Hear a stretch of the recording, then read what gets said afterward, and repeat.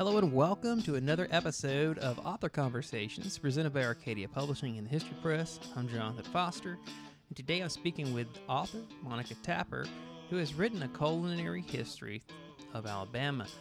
One of the surest ways to connect with the past is to sample what is on its plate, and that's the goal with this gustatory journey through Alabama history. Sweetmeats with the governor's lonely, oft-depressed wife in 1832 Greensboro, shrimp and crab meat casserole at a long-departed preacher's house at the Gaines Ridge Dinner Club in Camden, pimento cheese and tea with notes of cinnamon and citrus at the Bragg Mitchell Mansion in Mobile, pound cake from Georgia Gilmore's kitchen in Montgomery, where workaday freedom fighters and luminaries of the civil rights movement sought sustenance. Author Monica Tapper serves up a stick-to-your-ribs trek through Alabama history, providing classic recipes modified for the modern kitchen along the way. Monica, thanks for being on.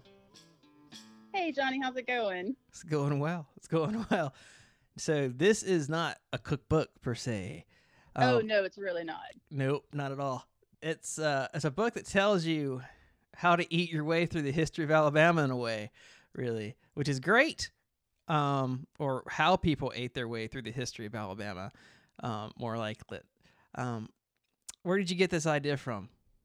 Well, I work at a historical mansion, and twice a year for the past 7 years, we have served tea and pimento cheese sandwiches and all kinds of other goodies to people who come. And I really, really enjoy seeing all the people sit in historical setting and eat. And I figured that if we could do this here, that we could do this throughout the state. And then I sort of got the idea that not only could you eat in a historical setting, but you could get familiar with people's lives from the past if you could eat something they ate and sort of, I don't know, taste the same thing that they tasted during the time. So I kind of like got the idea that you could do both things.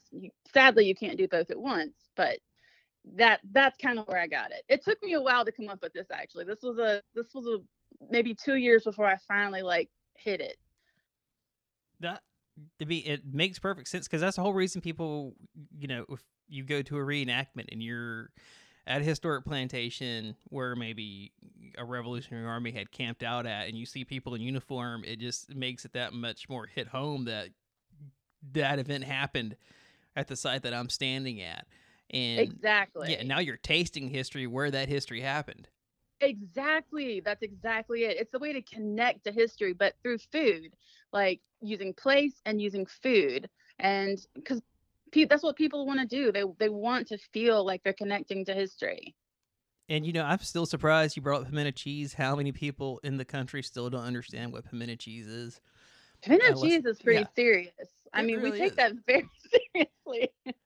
I mean, unless they're a golf fan at Augusta, they know. But otherwise, nationwide, a lot of people still don't appreciate the pimento cheese. This is very true. And also, I just want to make it very clear that it's not store-bought. It has to be handmade by people who know what they're doing. And that person is definitely not me, because I don't actually cook. But well, you have tried your hand at it. But people who know what they're doing can make one of the best things you'll ever taste if you can get it done correctly by an old-fashioned Southern cook. It's one of the best things you'll ever have. 100% true.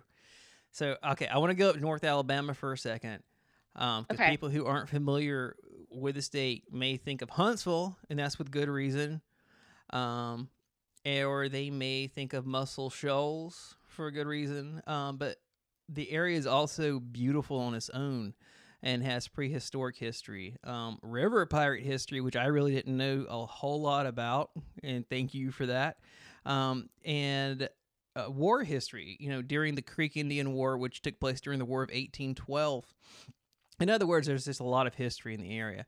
But back to that beauty part, that part of our country has always been one of my favorites there along the Tennessee River in North Alabama. Just an incredible part of the state. What do you think? I mean, I don't know if you ever spent a lot of time in North Alabama, but you have a lot of history that you write about in that part of the state. And go ahead, sorry. No, no, I was gonna say I've sadly I've only driven through it a lot. I mean, it's very pretty, but I mean the area is very nice. But I mean, I haven't spent a lot of time there, just talking to the people to get what I needed to for the book.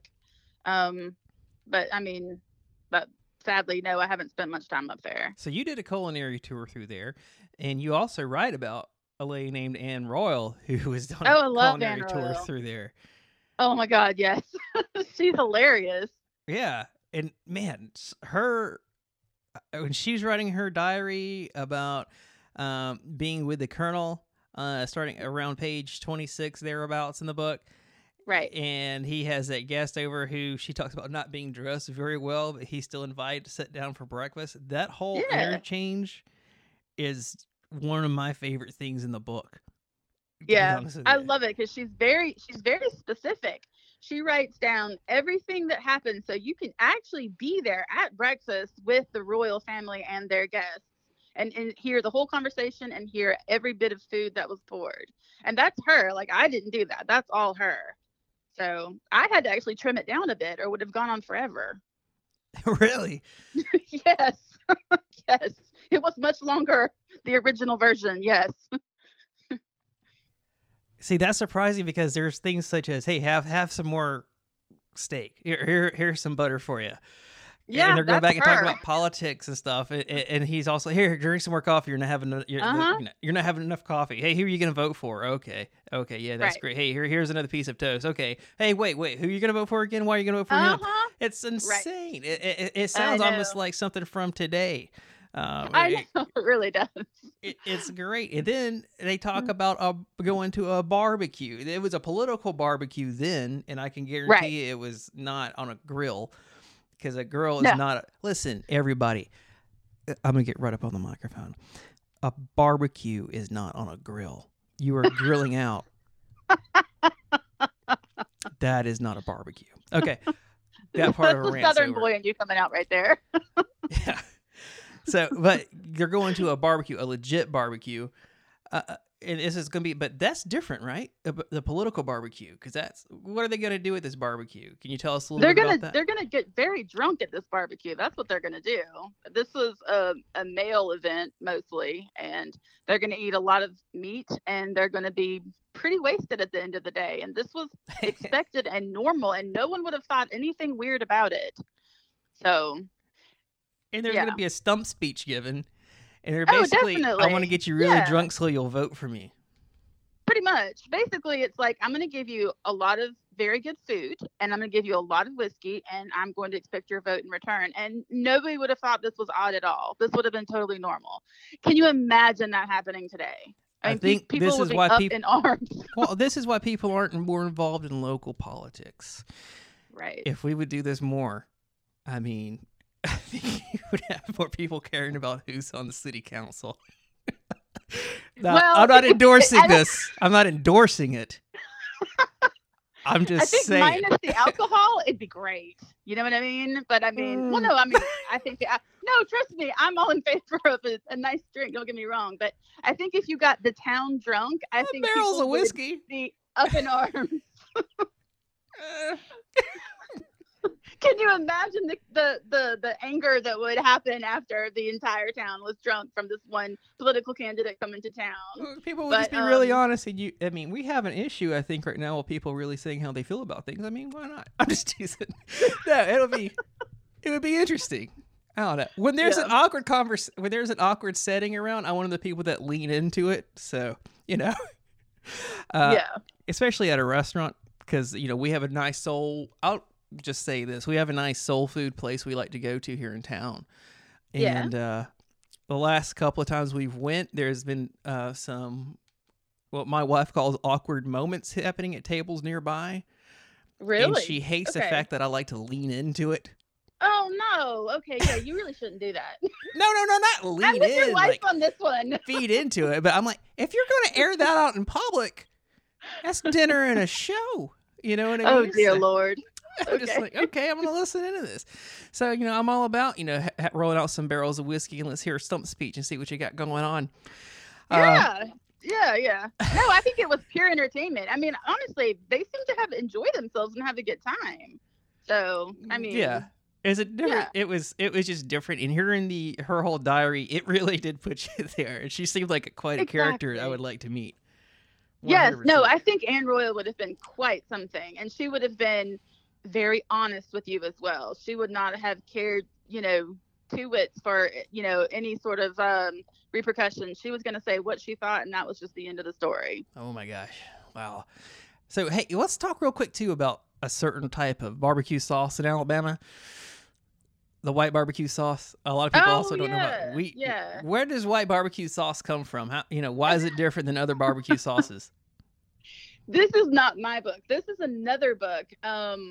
What book is this? Oh, I can't think of the guy that wrote this book, and I have it on my bookshelf right now. You guys published a book about Alabama barbecue, and it's really good. I have it, and he goes into the whole white sauce thing. Yeah, I was his publicist. Yeah. Oh, well, it's a really good book, so you did a good job. I just can't remember his name right now, but I mean, we do take that very seriously. I don't know where it comes from. I really don't. I forget. But I mean, like, anytime you go to have barbecue, you're going to get your white barbecue sauce. It is a very serious thing down here. Yeah. And it's so good too. Oh God, yeah. So when did they not have this in other places? I mean, that's kind of we sad. do have it here in a couple of places. So I think you're talking about Mark Johnson's book. Yeah, Mark Johnson. It's a real. If you like barbecue and you like history, it's a really good book. Yeah.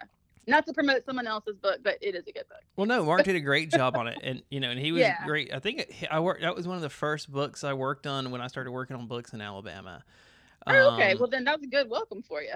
Oh, actually, no, that was around the time I first started working in books on Alabama. But yeah, that sauce is, I think, I don't know, I like it with wings. Like, I like different base sauces with different foods, barbecued foods. So yeah. For me, if I'm having, smoked, barbecued wings, I really like that sauce with the wings. That's just me on it. But if you've never had that sauce, I don't know where to tell people to get authentic sauce at in stores or who would make it. No, I don't know. But if you can find it somewhere, or if you're traveling through Alabama, if you're like at Dreamland or somewhere like that, I mean, it's really good to get. And Dreamland's pretty popular. I mean, people, I'm not trying to promote one place over the other, but I mean, that's someone I think, they have multiple locations, maybe they do, easier to get through. So, but I guess, okay, so we should probably keep moving on then. I know we get carried away talking about barbecue. But so I do want to talk about, there was an idea too of like comfort food in the way of a governor's lonely wife. Oh yeah, Sarah Royal. Sarah Gale. I do like Sarah Gale too. Kind of like Anne Royal, she keeps really detailed information in her diary, but she keeps different kind of information. She doesn't like record conversations like Anne, but I mean, if you want to get inside someone's psychological makeup, Sarah Gale's a good diary. But yeah, she records a day where she and her buddies, it's wives who are lonely, basically. It's her sister-in-law, and her other sister-in-law whose husbands are either out of town or out of work, and they're just kind of lonely. They all sit around and have a nice meal, and one of the things they make is sweetmeats. And I didn't know what sweetmeats was, and it took me longer than I could admit to figure out what they were. But then we made them. My friend Mary Hamner and I, we made them, and I'm telling you, I don't know if this is how far you wanted to get in this discussion, but I'm telling you, out of everything I made in the book that I wasn't familiar with, this was hands down my favorite. And I could not have made it by myself because, as I've said, I don't cook. But if you know what you're doing in the kitchen, it's not that hard. It's just not something that it's not familiar. It's a little bit like making jelly, but it's different. So if you made jelly, you can, or jam or whatever, then you can do it. It's slightly different. It's really good, and I don't know why people don't make this anymore, because it's way better than jam or jelly. I mean, it's way better. And also, I figured out you can put it on ice cream, and it's pretty good there too.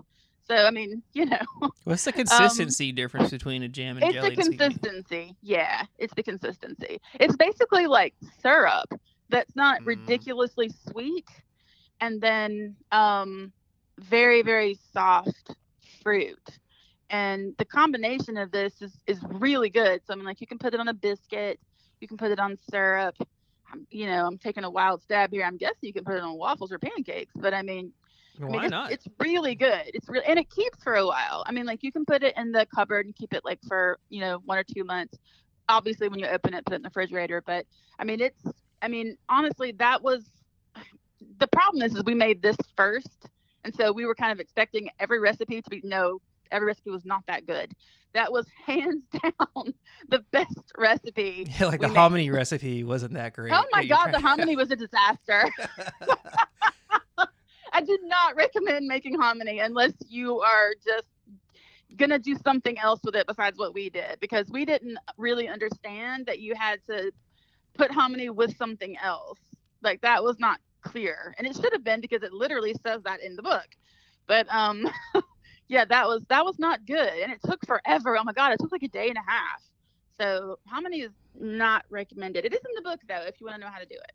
Yeah, that's why when you said that, it made I have this what's called a new old stock grit bag in my kitchen from a Carolina Rose company from the early 20th century, and it says hominy sweetened with grits. I'm like, how do you sweeten with grits? And I was like, okay, now it makes sense after reading your book. I was like, oh, yeah, I get it. Yeah. So it made way more sense to me now. Yeah. And you're not afraid in the book to shy away from the enslavement that's occurring in the state in the antebellum period. Well, I mean, you can't really not. I mean, it's there. Yeah. And I mean, but you face it, head on, and you talk about too. It's one of the people that who is in the book, and I can't remember her name right now. I have Nicey Pugh. Yeah, Nicey Pugh. Yeah. I liked reading her story. I enjoyed reading her story, and they talk about making beer. Yeah. And she was interviewed with the Public Works Project during the New Deal, right? And which was something neat that came out of the New Deal back in the 30s. Indeed. And also right after that, chapter 2, it was just something that was really neat to think about. They were talking about like how they use different plants to treat illnesses and things of this nature, and it just made me think about like how during the diaspora there was all these different types from different places in Africa, mostly from the Gold Coast here in Carolina and in the Low Country, but from all these different places in the South, you had all of this knowledge of root work, right? That would then they would try to find plants that were similar to what they had in different places in Africa they came from to basically make medicines, and that goes along with baking into food, what you can make to be healthy in food. So it was really neat to think about that too. Just it just made me call to mind that I hadn't thought about in a while. So that was neat to think about. I like Nicey because, I mean, the plants that she used are still there. I mean, we just don't think of them that way. I mean, when you see the plants around you, you just think, oh, there's some green, but they didn't see it that way. They saw it as food and medicine, which I like, that you can see one thing completely differently in 2 different eras. Like, it's just totally different for us and for someone in 1850. Yeah, and then the collard greens. I mean, I just reading that word makes me hungry, and it makes me want to grab a bottle of hot sauce. Dear Lord, you are Southern. My goodness. Who doesn't? Who doesn't love collard greens? Especially if it's like a ham. Collard greens. If it's got a ham hock in there, it was cooking in it. Man. I mean, see, you grew up with Southern food. I didn't. I know. We should talk about that too, because yeah, your mom was from California. Yep. And your dad was from Israel, right? Holland. They backpacked through Israel or something, I think, right? They are hippies who Yeah. lived in the commune in Israel. Your word, and my not mom mine. picked apples. So they wow. So so they really different background. You Yes. said that when you went, you grew up in the South, but it's like your neighbors took pity on you to feed you good food. We did not have this kind of food in my house when I was a kid. Like, my sister and I were very skinny. We were extremely skinny children because our food that we grew up with was not tasty. You almost sound defensive about it. Not cooked with bacon. I'm putting your words back. I'm telling you what you wrote down. You're gonna get mad. But I'm glad you found a love for it and wrote this book about it. Oh yeah. I mean, trust me, it's like, well, I mean, my friends would have like sweet tea with like ice, and that was something. I know it doesn't seem like a big deal, but when you're 10 years old and you've never had sweet tea, and also, what is all this ice business in my glass? Like, this was such an odd thing. I know it's such a small thing, but Southerners, you do not go to a Southern home, even today. Yeah. They will not give you a drink that is not like slammed with like buckets of ice. But we didn't do that. We just had a regular glass of like water or milk or something like that. So like sweet tea and collard greens and 7-Up cake and all that. I got that outside, like somewhere else. I didn't get that at home. If it makes you feel better, I don't like a lot of ice in my drink.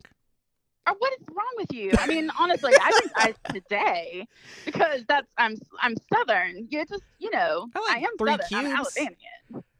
I just don't like that. I don't know. I like to taste the liquid. Plus, I put the liquid in the refrigerator. You know what I mean? Well, here's the deal. This is what I've learned in my life. You have to put a lot of ice in it. That way it doesn't melt so much. Okay. Yeah, good point. But moving on. Moving on. Sorry. You chase a lot of rabbits. Okay. Yeah, I know. I'm sorry. But it's fun. I'm having a good time.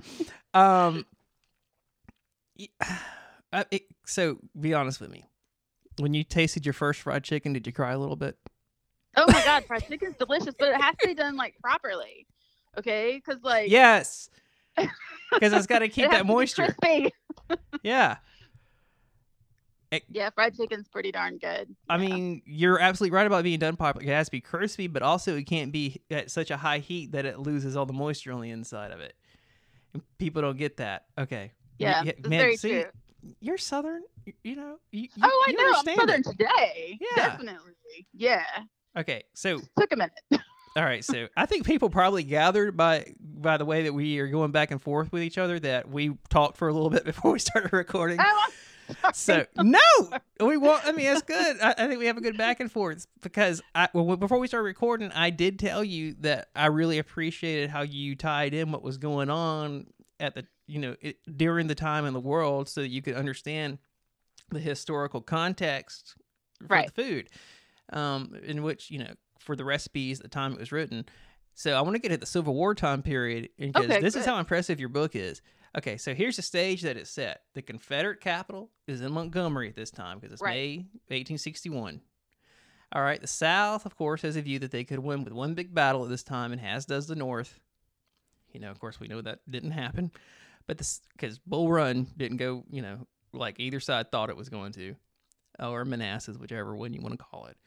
But the South also wants an ally with England or France for military legitimacy reasons on the world stage.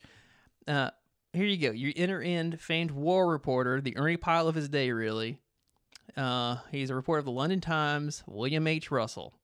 Right. And he's reported on the Crimean War, and his reports led to reforms in British military leadership. I mean, this guy's unbelievable. It was his reports on the Crimean War, and he was at the battle with the Chargers of the Light Brigade, and that's what led to Tennyson's writing that poem.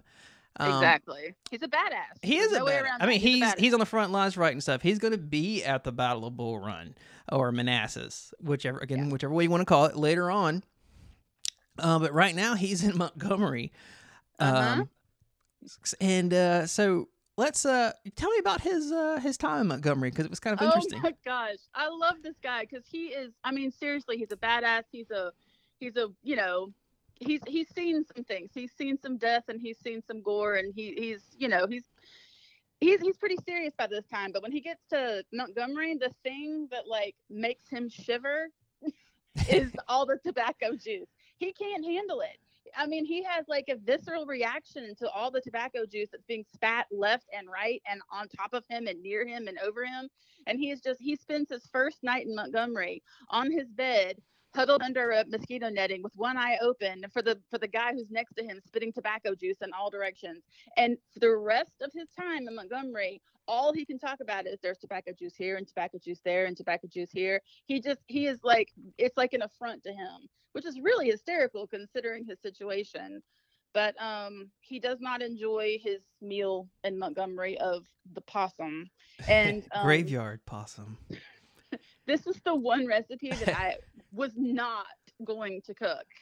So I put the recipe in there about how to make a possum, but I don't recommend doing it. But Wow. this is no, come on, you haven't made possum, Johnny. Come No, on. that was a disgusting sound. That was like, Oh yeah. Okay, good.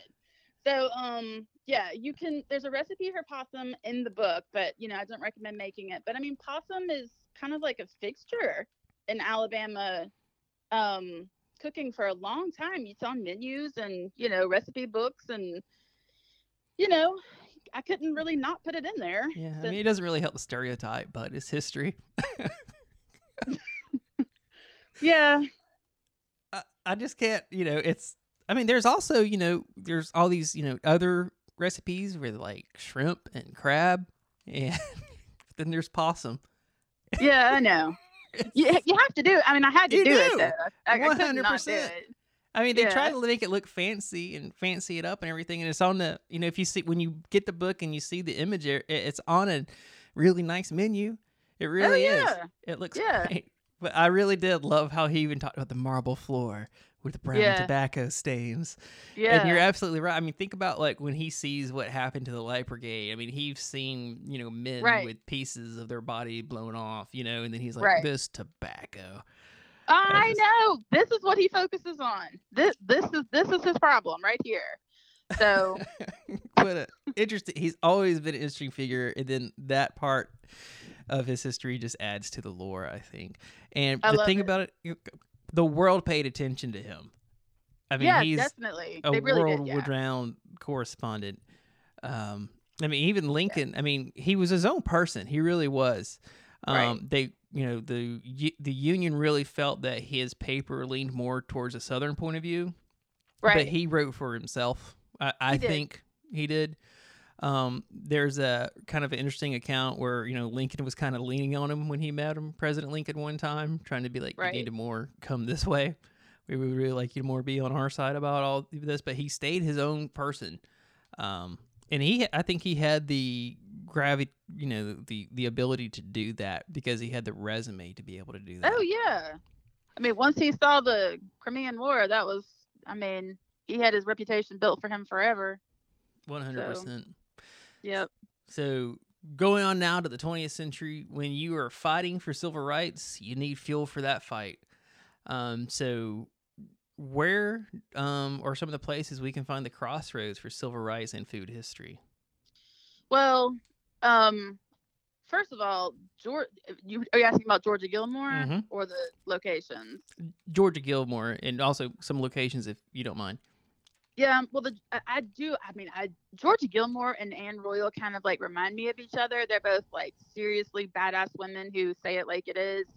So I do adore Georgia Gilmore, and she had ran an underground kitchen for all the civil rights luminaries of the day.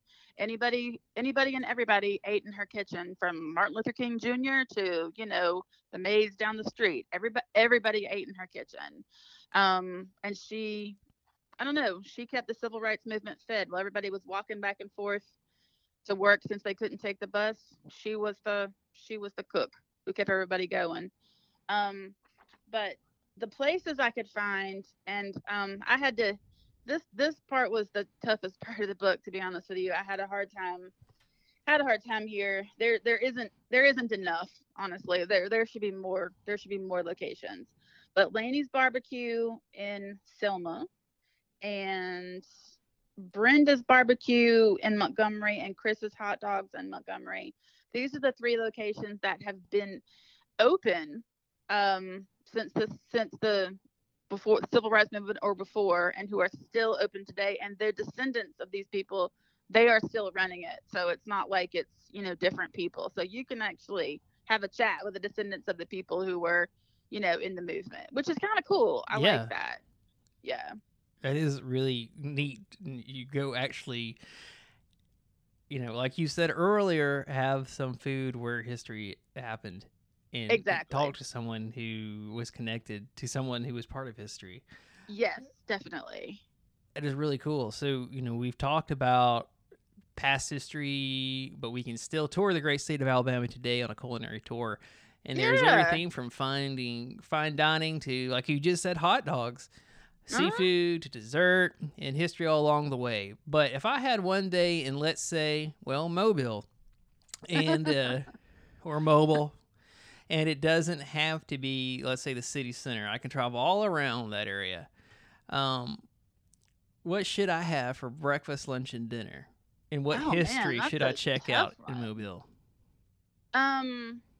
Well, oh goodness, that was a hard one. Goodness. Well, Mobile, okay.